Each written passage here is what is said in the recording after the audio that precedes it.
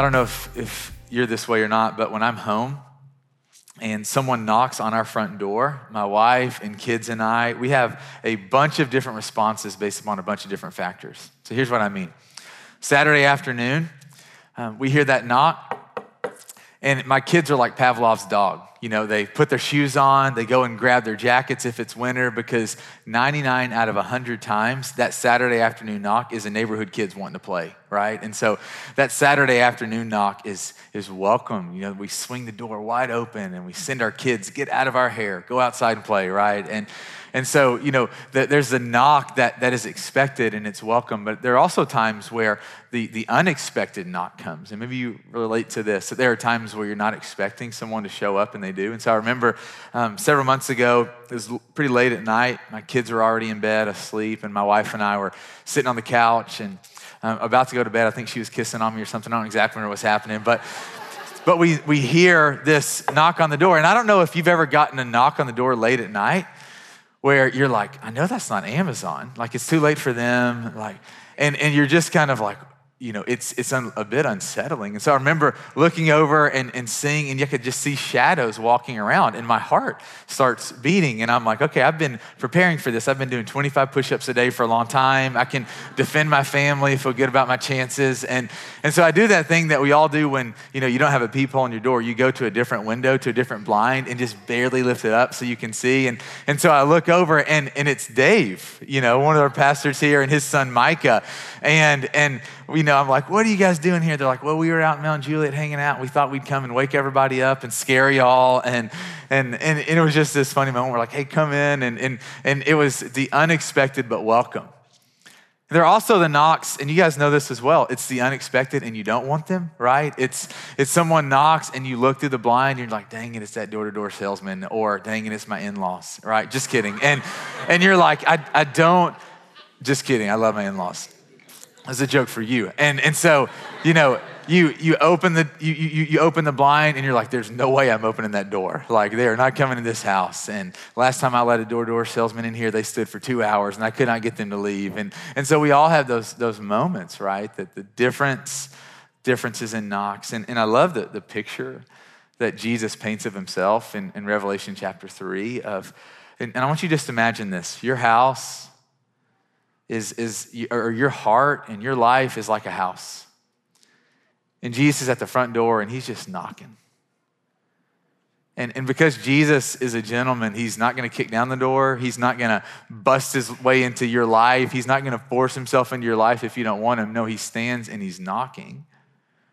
And I love this picture because I really believe this about literally every single person here, every single person that is alive on the planet, that Jesus is knocking on the door and saying, I want in your life. And my guess is that image of Jesus really hits us all differently. You know, for some, this season of prayer and fasting, and maybe even beyond this season of prayer and fasting, man, it has just really stirred a deep expectation and excitement for Jesus. If you're being honest, you came here this morning, you're like, I love Jesus. I want Jesus. You came into this season waiting on him and expecting him, and now you're experiencing him.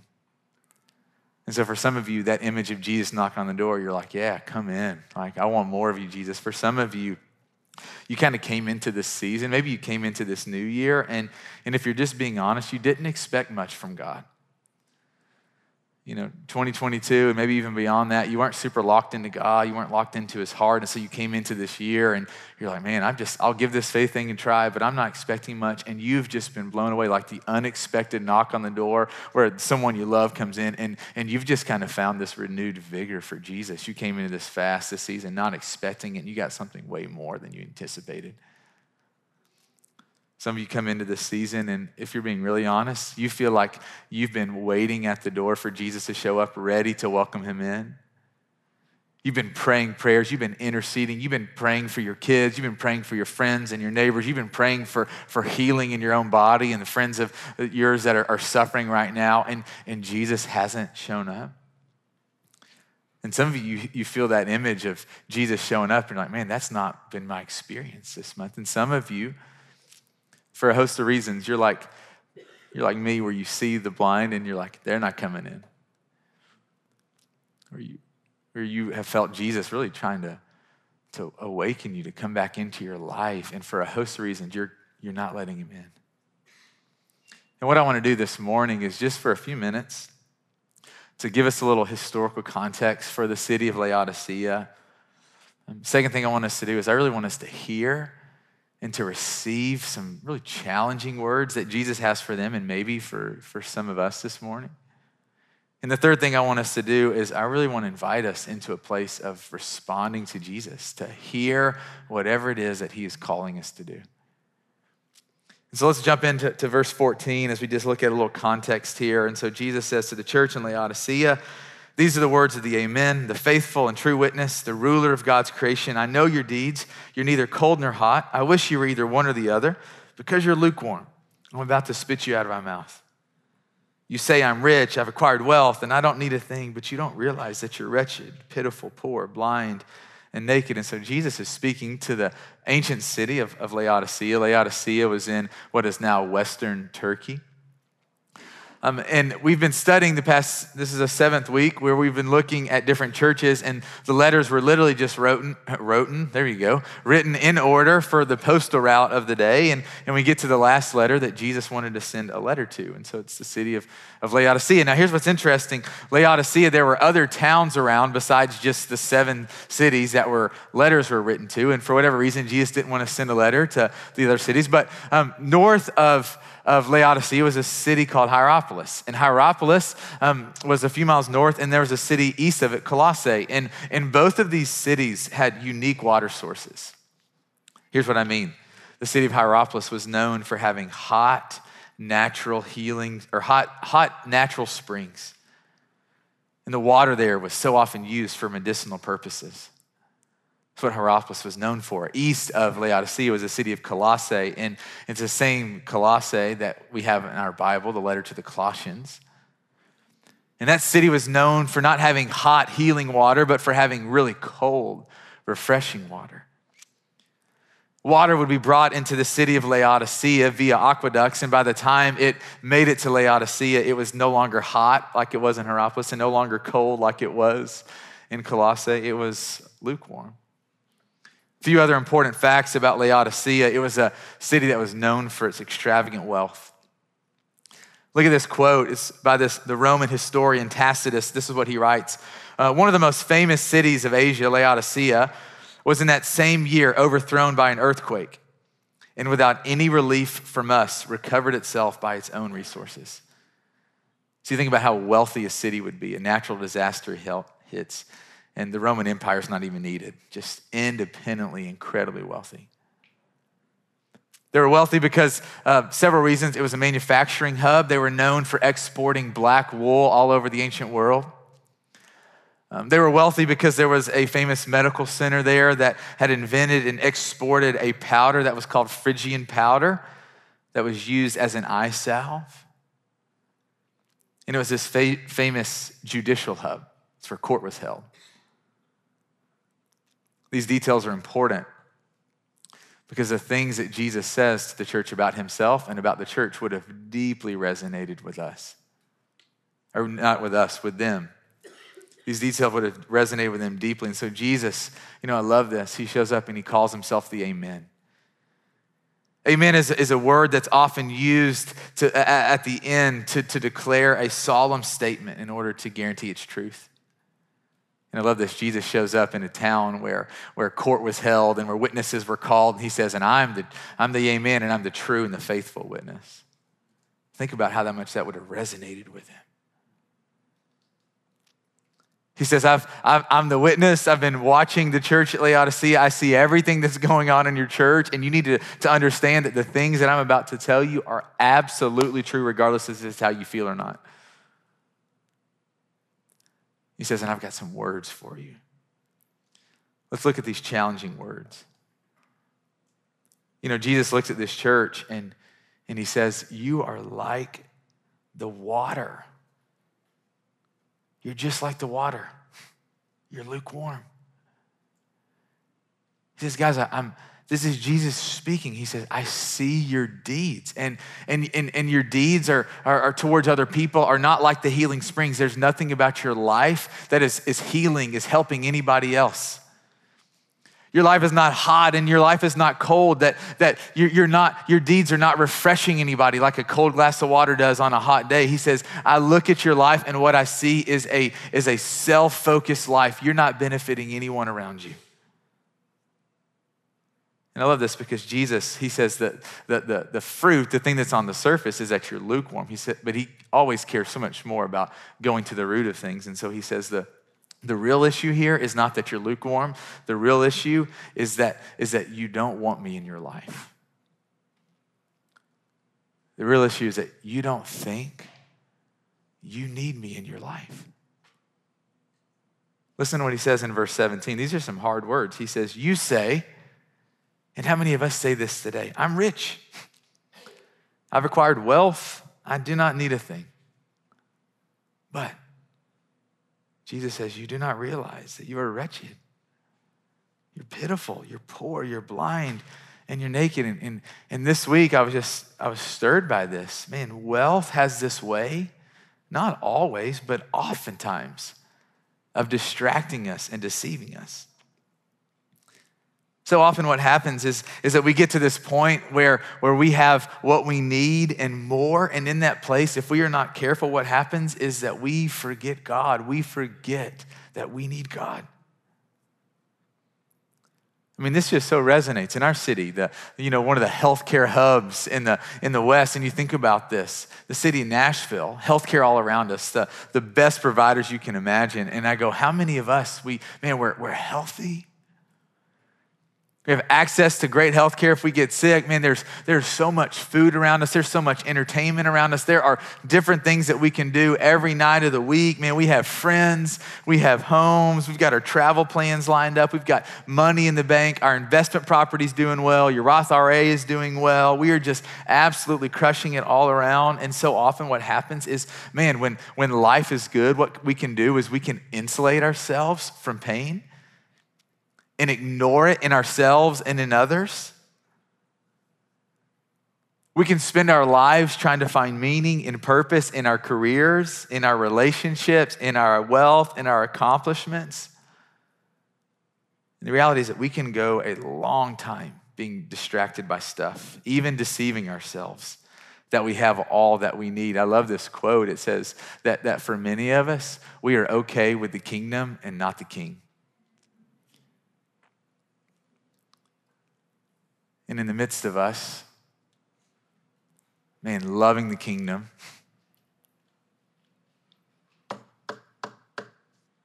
Jesus knocks. And I love this about Jesus because he cares too much about us to let us give our lives to anything that will ultimately disappoint us without saying something. I remember when I was in high school, there was this girl that I wanted to date. And I knew I shouldn't have dated her. Like our lives, she was just, we were pursuing two different things. I was following the Lord, wanting to go into ministry, very different values and morals, and she was just living a very different life. And I remember we started talking on the phone, and I'd come in and I'd tell my mom, and I'm like, who are you talking to? And I'd tell her, she's like, no, you don't need to do that. My youth pastor told me the same thing. I had teachers at school telling me that. Don't do it. And I didn't, thankfully. And I love this because Jesus, man, he looks at us and I go, man, how many of us this month, you have felt conviction? Maybe even this morning, or man, that you have felt Jesus knocking on the door of your heart, inviting you to make a change. Man, for some of you, you felt convicted over the way that you've been dating. The way that you've been treating your spouse or your kids. Man, the amount of time you give to your hobbies. And for some of you, he's inviting you to evaluate how you're spending your wealth. He's inviting you to evaluate how much of your heart you're actually giving to Jesus, and your heart always reflects in your time. I don't know what Jesus has been convicting you of this month. I don't know how he's knocking on the door of your heart, but he shows up always because he doesn't want us to build our house on sand. He doesn't want us to get to the very end of our lives and like thinking that making a name for ourselves or, having these degrees or making this much money or having this much to pass on to our kids. He's like, no, you've lost sight of the purpose of your life. And I want us to see this. He has some challenging words, but in his challenge, he is always calling to us. So listen to this. He's calling to the church in Laodicea. He's calling to us in verse 18. He says, I counsel you to buy from me gold refined in the fire, so you can become rich, and clothes to wear so you can cover your shameful nakedness, and salve to put on your eyes so you can see. Listen to this. Those whom I love, I rebuke and discipline. So be earnest and repent. Here I am. I stand at the door and I knock. And if anyone hears my voice and opens the door, I will come in and I'll eat with that person and they with me. Guys, it's so important that we hear this. Jesus comes to this church and he comes to us when we're distracted, when we're deceived, when we're in the middle of potentially just building our house on the sand. Jesus comes to us when we're far from him. It's so important that we see this, that this church, this lukewarm church, he meets them where they are. And he meets you where you are. He sees this morning. He sees you.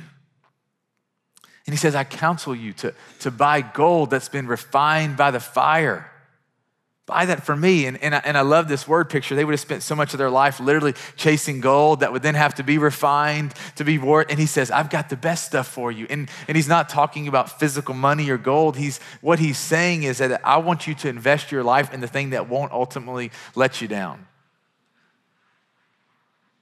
What he's saying is, come to me. That's what he's saying. Get gold from me. Come to me. Commit your life to me. Recommit your life to me. Let me be the primary focus of your life. Don't let it be amassing wealth. Let it be living your life with me and for me. Jesus says, get white clothes to wear to cover your nakedness. And in a world, right, where they were known for exporting black wool, I love the contrast there. He says, hey, don't chase the things that are making you wealthy here. I've got better clothing for it. He's not talking about physical clothing. What he's talking about is forgiveness and righteousness. He says, I long to give you the forgiveness to cover the places you're ashamed of. I go, literally every single one of us in this room, we have things that we are ashamed of. Man, things that if you could go back and redo, you go, man, I would do that differently. I would treat that person differently. I would make a different decision. I would go back and do things. And I love what Jesus says. He says, I have come to forgive the things that you're ashamed of. So that as far as it goes between you and the Father, there's nothing there. Clean slate, forgiven, debt canceled. He says, and I've come to give you white clothes. I've come to give you righteousness. This is a beautiful picture of right standing with God, right relationship. It means that in Jesus, through faith in Jesus, through following Jesus, man, that because of Jesus, when the Father looks at us, he looks at someone that he will reward forever and ever, that we will reign with Christ in the next life. We didn't earn that. We get to live with freedom in this life. We get to live in confidence in this life that when Christ returns or when we die, whichever those comes first, that we know that we are secured, that we will live with Christ forever and ever. Jesus says, I long to give you these clothes. And he says, and I've longed to give you the salve for your eyes. And I think this is so beautiful because how many of us this morning, we've been looking at the wrong things. Our vision have been blurry. We've taken our eyes off the prize, off of Jesus. And he says, I want to give you salve that actually helps you see again.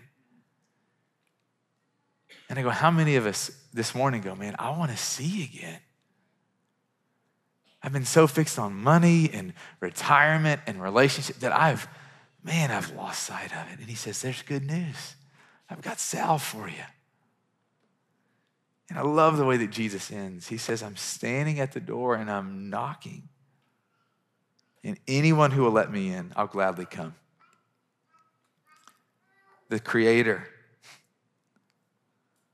man, the Savior of the world, the one who literally got up on Calvary's cross, stretched out, nails through the hands, nails through the feet, spear in the side, crown of thorn on the head, suffered and died, risen from the dead, never again to be defeated at death. That Jesus, that every single one of us will meet one day. He's going to return on the clouds. We will see him. We'll stand before him. And this Jesus is knocking, saying, hey, your life can have extravagant purpose and joy. That's not tied to your wealth or your career or how many people know your name, how famous you are. You can walk through this life with such joy and peace and purpose. You can know me. Like your friends know me, you can know me. You know that I speak and that I heal and that I'm attentive to you. My eyes are on you and I love you. You can know me.